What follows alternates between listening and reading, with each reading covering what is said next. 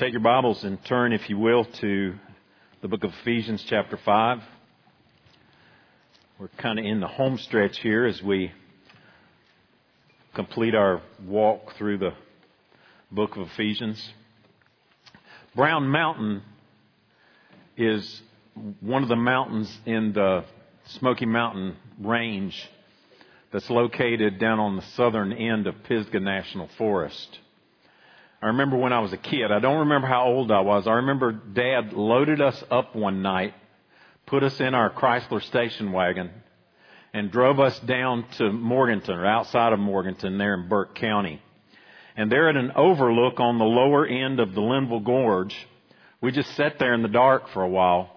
But I remember these lights appearing down in the valley there. They are the Brown Mountain lights. And they have been studied for hundreds and hundreds of years.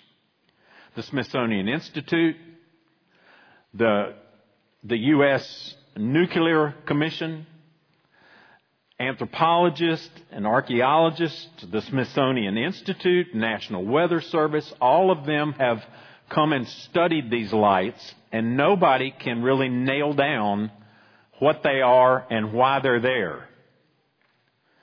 All they got to do is ask Cherokee. Because the Cherokee Indians say that somewhere around 1200 A.D., there was a battle on Brown Mountain between the Cherokees and the Catawbas. And those lights are those Indian maidens still looking for their warriors who died in battle. It's not that complicated. All you got to do is ask somebody that knows. Those lights are mysterious, but they're there. Back in 1989, in his inaugural address, President Bush, H.W. Bush, shared a vision of 1,000 points of light. His vision for thousands of Americans just making a difference as points of light. We've seen for a couple of weeks, looked back at what Paul wrote in Ephesians chapter 5, starting in verse 8. He says, at one time you were darkness. He's talking to all of us. At one time you were darkness. But now you are light in the Lord. Walk as children of light, for the fruit of light is found in all that is good and right and true. Children of light. It echoes what he says in Philippians. All right, you remember this in chapter 2, starting in verse 14. He says, do all things without grumbling or disputing, that you may be blameless and innocent, children of God without blemish in the midst of a twisted and crooked generation, in which you, listen to this, shine as lights in the world. Mysterious lights. Points of light. Children of light. Christian families, Christian individuals, walking a walk worthy of the calling with which we've been called, are mysterious, unexplained in our culture, points of light, shining against the backdrop of the darkness. And nowhere is this light seen more clearly than in a biblical definition and understanding of human sexuality, marriage, and what the family is. And so, I don't know if you've noticed, don't fall off your seat, but we're not in Kansas anymore, Dorothy. Right?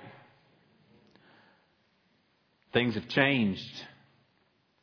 Carl Trueman says, things once regarded as obvious and unassailable virtues have in recent years been subject to rigorous criticism, and indeed, in some cases, are seen by many as more akin to vices. Indeed, he says, it can seem that if things that almost everybody believed in an unquestioned orthodoxy day before yesterday, i.e. that marriage is between one man and one woman, for example, that is now regarded as heresy advocated by a dangerous lunatic fringe. That's how light is seen in a dark world, as a dangerous lunatic fringe. He goes on to say, the problems are not confined to the world out there. Often, he says, they manifest themselves most acutely and most painfully within our families. Parents teaching their traditional family virtues of sex find themselves met with incomprehension by their children who have absorbed a far different view from the culture around them. And the result, he says, is often confusion and sometimes even heartbreak, as many of the most brutal engagements in the cultural war are played out around the dinner table and at family gatherings. Welcome, he says, to a strange new world. You may not like it, but it is where you live, and therefore it's important that you try to understand it. I go one step further. Not only is it important that we try to understand it, it is important that we engage it, and it's important that we engage it as strangers and aliens in this world, odd, countercultural, and biblical, and holding to God's standards of love and purity, sexuality, and family. That's the call. Now, this light that we shine is not a loud, arrogant spotlight. It is little points of light, like you'd look through the window into a living room from a dark street. It's just little points of light, faithful moms and dads and grandparents, faithful single Christians. It's faithful lamps on a table that Jesus talked about in the Sermon on the Mount. It's faithful lights that are not put under a bushel, but are allowed to shine. And so what Paul is talking about in this last section of Ephesians is Spirit-filled, Spirit-fueled walk with Christ. A Spirit-filled, Spirit-fueled marriage. A Spirit-filled, Spirit-fueled parenting. Spirit-filled, Spirit-fueled biblical understanding of work and of what it means to be a faithful employee and employer. What Paul is explaining in these last two chapters, as we'll see in Ephesians chapter 6, is that this Spirit-filled, Spirit-fueled walk will be in the middle of a spiritual battle. Right? And what we see is that while this battlefield is broad, it's universal, it's expansive, we saw that in the book of Revelation, the engagements in this war are little pockets around your dinner table, in your bedroom, in your office, in our relationships with our children and our grandchildren. You see, what we're going to do today is kind of give an overview. And we're going to go from the throne room, eternal throne room of God, into your living room, into your bedroom, around your kitchen table, and into your office. We're kind of going to do an overview, if you will. So look with me at Ephesians chapter 5 and follow along as I read. I'm going to pick up the reading in verse 15 of chapter 5. And I'm not sure where I'll quit. You just follow along till we stop, okay? All right, so God's Word says in Ephesians 5, starting in verse 15, "Look carefully then how you walk, not as unwise but as wise, making the best use of the time because the days are evil. Therefore, do not be foolish, but understand what the will of the Lord is. And do not get drunk with wine, for that is debauchery, but be filled with the Spirit. Addressing one another in psalms and hymns and spiritual songs, singing and making melody to the Lord with all your heart, giving thanks always and for everything to God the Father in the name of our Lord Jesus Christ, submitting to one another out of reverence for Christ. Wives, submit to your own husbands as to the Lord. For the husband is the head of the wife, even as Christ is the head of the church, his body, and is himself its Savior. Now as the church submits to Christ, so wives should submit in everything to their husbands. Husbands, love your wives as Christ loved the church and gave himself up for her, that he might sanctify her, having cleansed her by the washing of water with the word, so that he might present the church to himself in splendor, without spot or wrinkle or any such thing, that she might be holy and without blemish. In the same way, husbands should love their wives as their own bodies. He who loves his wife loves himself. For no one ever hated his own flesh, but nourishes and cherishes it, just as Christ does the church, because we are members of his body. Therefore a man shall leave his father and mother and shall hold fast to his wife, and the two shall become one flesh. This mystery is profound, and I am saying that it refers to Christ and the church. However, let each one of you love his wife as himself, and let the wife see that she respects her husband. Children, obey your parents in the Lord, for this is right. Honor your father and mother. This is the first commandment with promise, that it may go well with you and that you may live long in the land.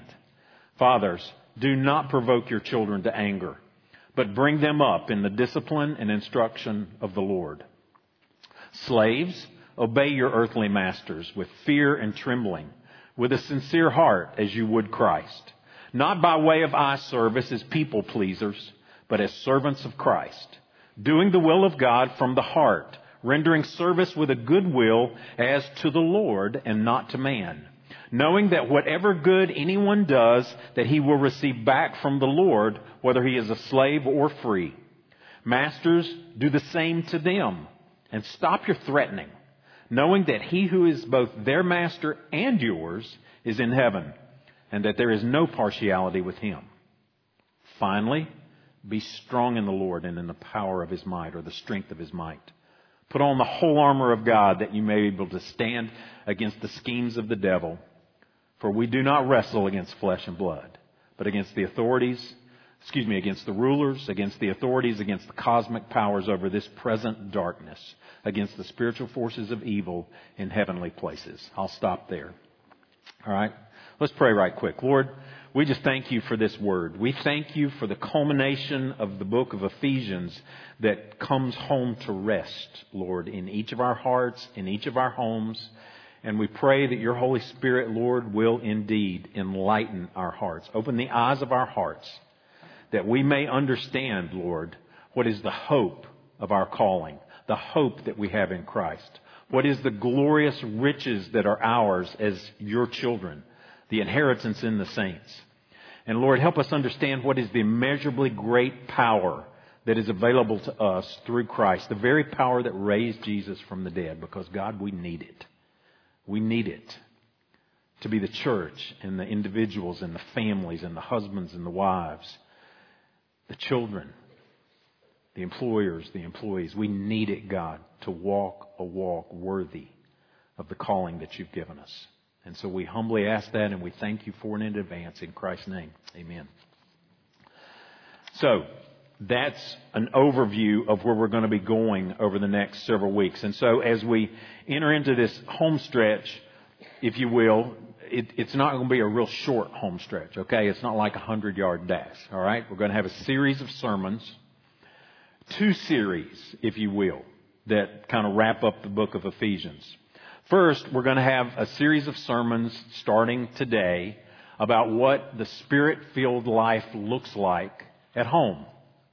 What the Spirit-filled life looks like for us to walk as individuals within our relationships, within our marriages, within our parenting, within our workplace, to see what that looks like. But see, God's plan and purpose that was founded before the foundation of the world is very personal. And it's very practical for where you're at in your walk and where I'm at in my walk. God's eternal plan goes to work with us, goes to bed with us, goes to dinner with us, goes into our home. In fact, John Stott said this, and I really appreciate this. The divine family, meaning big family, big church, ceases to be a credible concept if it is not subdivided into human families that display God's love. What he says is this: what's the point of peace in the church if there is no peace at home? I thought about doing this Google Earth series of slides and just decided not to. But just imagine we're looking at this satellite picture of the world, of at least of the Western Hemisphere. That's God's eternal plan. Called in Christ before the foundation of the world that we should be holy and blameless. And we're going to see in just a minute how all of that is built upon the person of Jesus. Zero in, if you will, to the United States. Then go a little closer in and zero in on the state of North Carolina. Then zero in a little closer here on Person County and just imagine that you got that Google satellite image of 970 Leesburg Road. But inside of 970 Leesburg Road are all these families, all these households, all these individuals. And so this eternal plan of God that includes all the universe comes zeroing in on you and me as individuals and on our marriages and on our families and on our homes. That's where Ephesians ends, and that's where we're going to go. God's eternal plan for us as individuals, as moms and dads. But then the second series that we're going to see is what this Spirit-filled life looks like when it's at war. And that's how we'll close Ephesians chapter 6. Because you see, me living for Christ and you living for Christ in our marriages and in our homes and in our walks with Christ, that's visible, right? Our light is on the table, right? So people can see it. It's visible. But that visible walk with Christ is constantly being opposed by an invisible force. Principalities and powers, he talks about here. And so we're going to see that this battle rages. But we remember, right? We remember it from a revelation, and we just remember it from the general picture of Scripture, that Jesus reigns and that the enemy is defeated. But until God's appointed time, that battle continues to rage. But we stand, we withstand, and we do so confidently, victoriously, in the power of His strength and in the armor and the strategy He gives us. That's where we'll go eventually. So, God's eternal purposes from heaven's throne room right into our living room. Now, what I want to take a minute to do is just help us see why we're called to submit to one another. Why we're called to submit within our marriage to our husband. Why we're called to obey our parents. Why we're called to submit ourselves. Man, that's a tough word, isn't it? Submit. But why we're called to that in our workplace. And even more importantly than that, then why we're called to exhibit a Christ-like leadership that we would welcomely submit ourselves to. We want to do that. And so Paul makes it clear in chapter 1 of Ephesians that the mystery of God's will, we've talked about this a lot. What is God's will? What is God's purpose? It is set forth in Christ as a plan for the fullness of time. Here's God's plan. Here's eternal purpose to unite all things in Christ. Right? We've already seen, Jerome read. He is head over the church. He is head over all things. In Ephesians chapter 1, verse 1, it starts at the very beginning. To the saints who are in Ephesus and faithful in Christ Jesus. Take your Bible and follow along with me as I read from chapter 1. And if you've got a pen, I want you to mark your Bible. I think this is so helpful, at least in the book of Ephesians. I want you to mark where every time you see in Christ, in Him,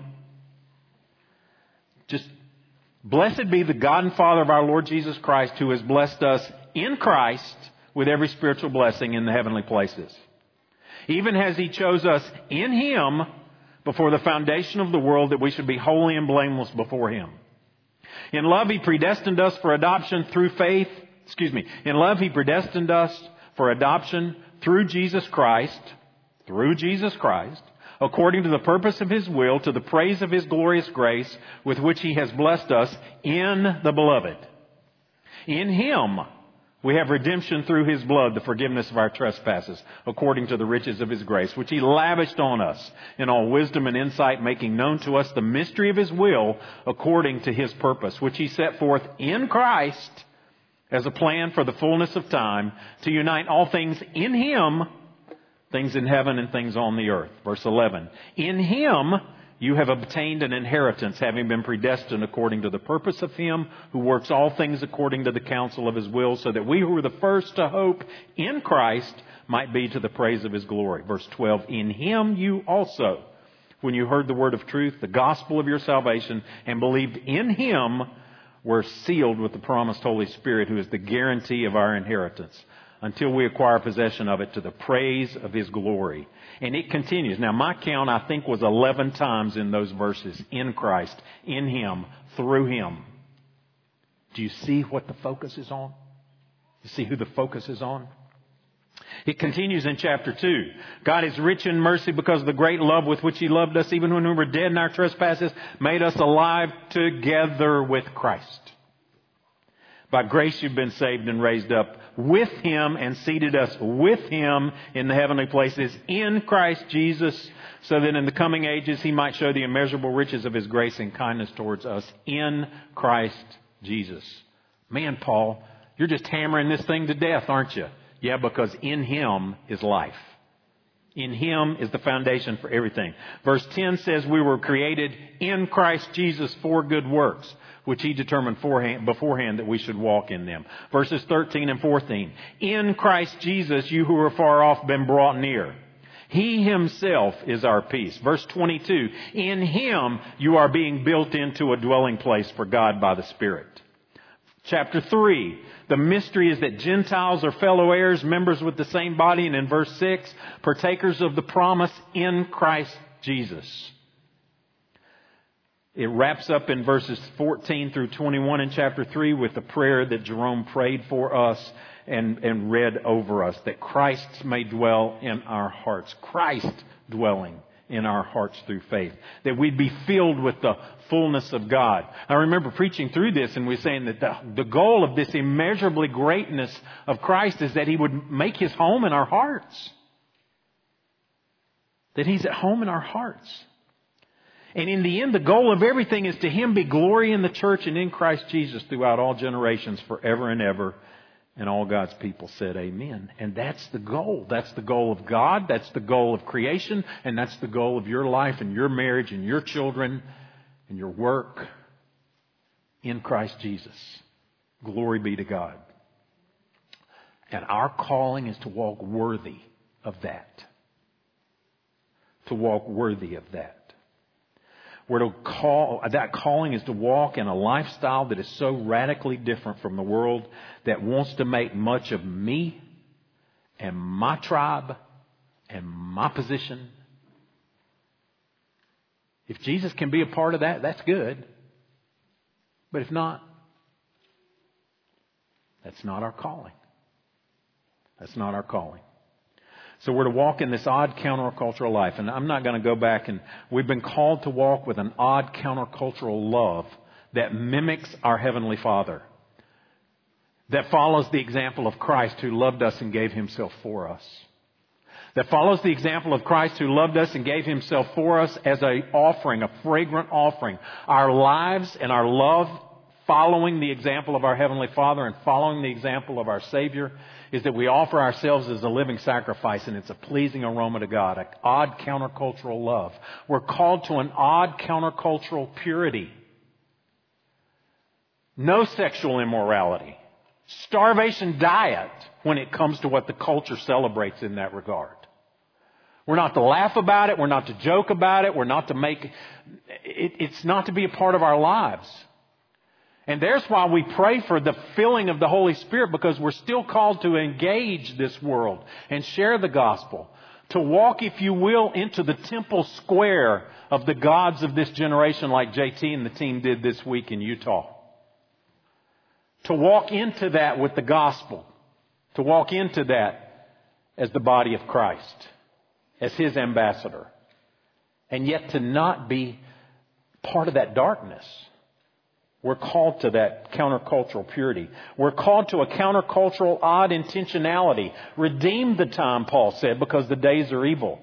We redeem it. We buy it back. We pay what is necessary so that we're not wasting our lives and wasting our opportunities and wasting the seasons that God gives us.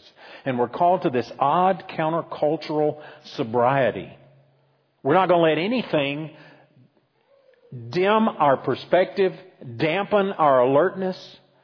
We're not going to allow anything, not alcohol, not drugs, not politics, not the culture, not anything, take the edge off so that we're not as alert as we need to be. Instead, we're going to be filled with the Holy Spirit. That's the command. And that command, I believe, is foundational to everything else that follows in the rest of the book. Be filled with the Spirit.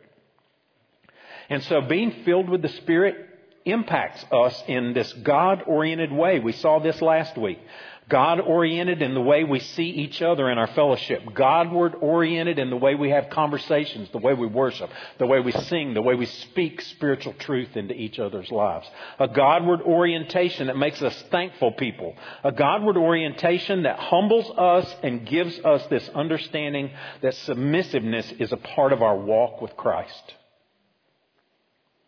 So everything we see in Ephesians 5 and 6 assumes that those being addressed are filled with the Holy Spirit. This passage, this section of Scripture is not for the unbelieving world. I'll talk more about that next week when we address the call to fathers. I know it's out of order. I know wives come next. But next week's Father's Day, and I'm going to just kind of take pastoral prerogative there, and we're going to talk about fathers next week. But even as we do that, it's only by the presence and power of God's Spirit that I'll be the man and Susan will be the woman that we've been called to be. It's only by the presence and power of God's Spirit that our marriage will be what it's supposed to be. It's only by the presence and power of God's Spirit that our parenting will be what it's supposed to be. It's only by the presence and power of God's Spirit that you'll be the single adult that you're called to be. And I'll talk about that. It's only by the presence and the power of the Holy Spirit that we will be the employer or the employee that we're called to be. Nothing can happen in this life apart from the presence and power of the Holy Spirit. Which I just need to stop right now and ask you, is your life controlled by the Holy Spirit? Have you come to faith in Christ? Because we saw last week, we've never been commanded and never will be commanded in Scripture to be baptized with the Spirit or to receive the Spirit. Because that is a gift of grace given by God when you put your faith and trust in Christ. Have you come to Jesus? Have you put your faith and trust in Him? You can work your tail off to try to make your marriage better, but if you're not in Christ, it won't happen. Not in any significant way. You'll never be the mom and dad that God has called you to be apart from trusting in Jesus as your personal Lord and Savior and then parenting according to His pattern. You'll never be successful in God's eyes in your work, either as an employee or employer, apart from faith in Christ. So come to Jesus. And one of the reasons we have a fairly strict wedding policy here at Westwood is because we recognize that apart from Christ, that marriage will fail. Now, you may stay together. You may stay in the same house. You may sleep in the same bed. But apart from Christ, it's not going to glorify God and not going to be what He designed marriage to be. So this whole section is addressed to Spirit-filled believers. Now, why is the Holy Spirit such a big deal in this? I'm glad you asked. In John chapter 16, Jesus said this, starting in verse 13, "When the Spirit of truth comes, He will guide you into all truth, for He will not speak on His own authority, but whatever He hears, He will speak, and He will declare to you the things that are to come." Listen to what He says in verse 14, "He will glorify Me and will take what is mine and declare it to you." That idea there behind declare it to you or to make known is a big announcement. That's what the word means in the Greek language. And so the Holy Spirit's task is to take the big announcement of Jesus and make much of it in your life. The Holy Spirit's task is to make much of Christ, much of His person, much of His work, much of who He is, and bring it home into your heart, into your mind, and home into your home.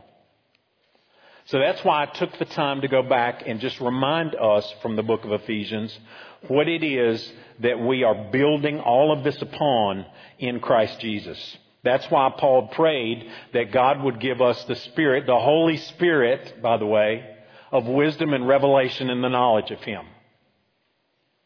So Paul is praying for the promise that God has given us in the Holy Spirit.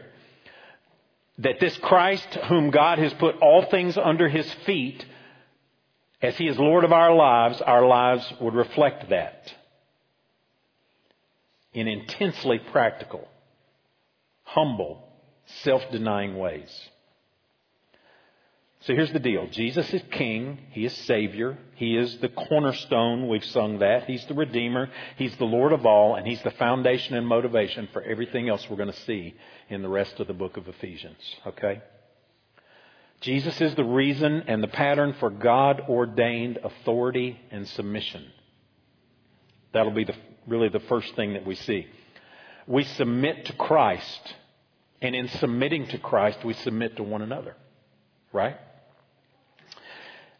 We do it in the fear of Christ. That doesn't mean we live in the terror of Jesus. It means we stand in awe of Him as our King and as our Judge. And He's the head of the church. We'll talk about that term head. And it's often seen that we try to take the edge off of this idea of submission and this idea of headship and authority. This is a military term. This is a term that speaks about orders of structure and authority. And that structure and authority begins first in the very Godhead, the nature of God. Then it works its way into the church, and then it works its way into the home. And sometimes the edge, we try to take the edge off of that by saying that headship refers to source, like the head of a river or the head of a stream, you know, that spring or whatever it is, that's it. And there's an element of truth in there, but that's not what this is saying. This is a picture of authority. Jesus is the head of the church.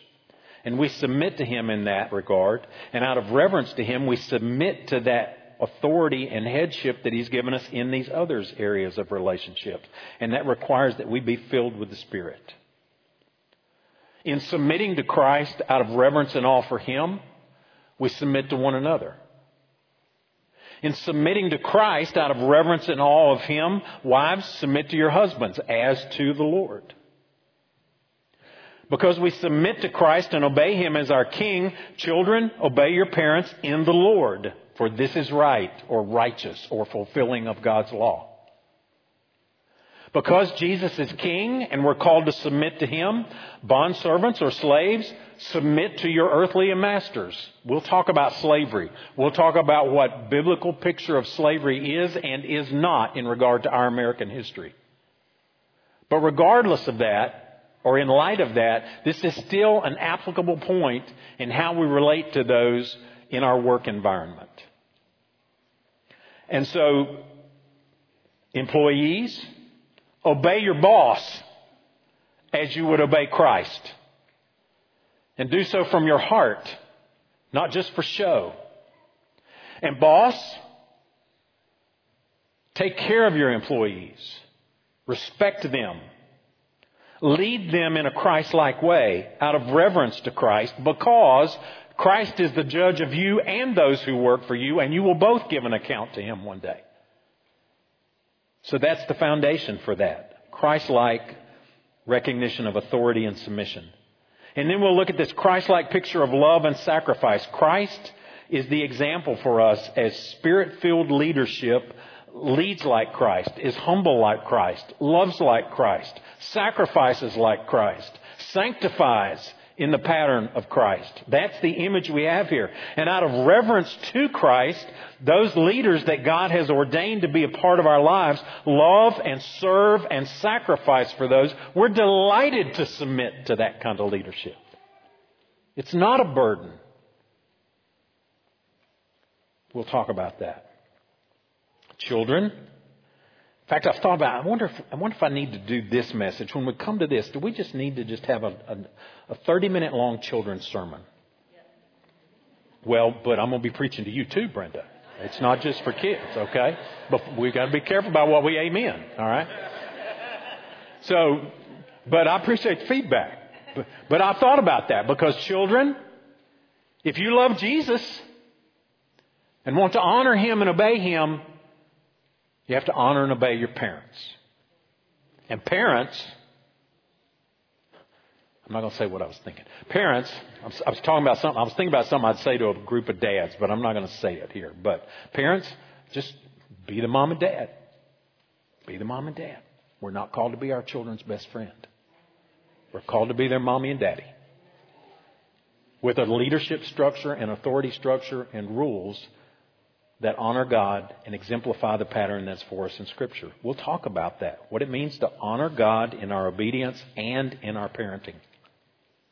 And then we'll look into our offices and into our workplaces. We'll take some time to talk about what it means to honor God with our lives in the work that we're called to do as unto the Lord. I'm clocking in for Jesus in the morning. I'm teaching for Jesus. I'm working for Christ. That's the perspective of the believer. And out of reverence to Him and because I will one day answer to Him, I'm going to do my best. And then, because of our reverence to Christ and our submission to Christ, we will face a spiritual enemy and we'll face a spiritual war. And even as we do that, we see that our King reigns supreme and the victory is promised. So that's where we're going over the next several weeks. Let me give you a couple of things just to encourage you to read and pray and apply even out of this message. First, what is God's ordained goal for the creation?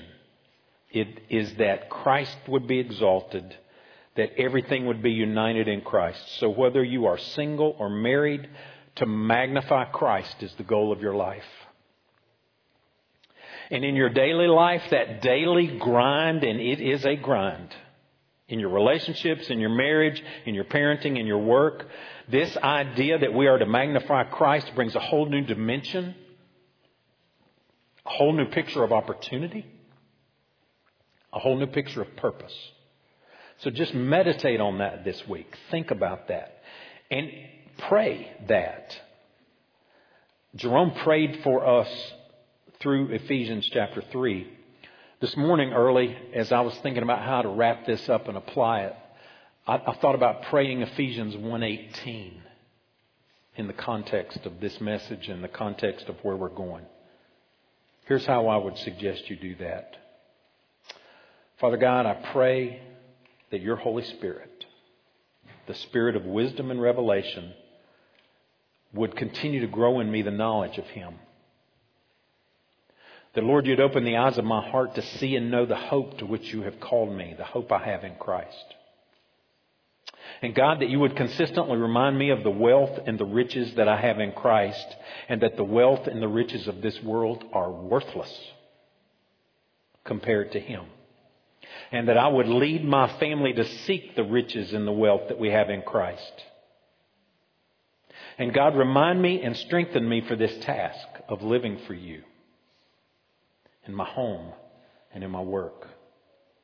And do so, God, according to the immeasurable greatness of your power, that great might that worked in Christ when you raised Him from the dead and seated Him at the right hand in the heavenly places. Lord, God, I pray, Jesus is Lord over all. Make Him Lord over my life, my marriage, my parenting, and my work. Let's pray. Lord, in the name of Jesus and for His glory, we pray this. Take your word and plant it deep in our hearts as we sang, shape and fashion us into the likeness of Christ. By your word, through the power of your Spirit, we ask that and pray it. And we do it in the name of Jesus. Amen.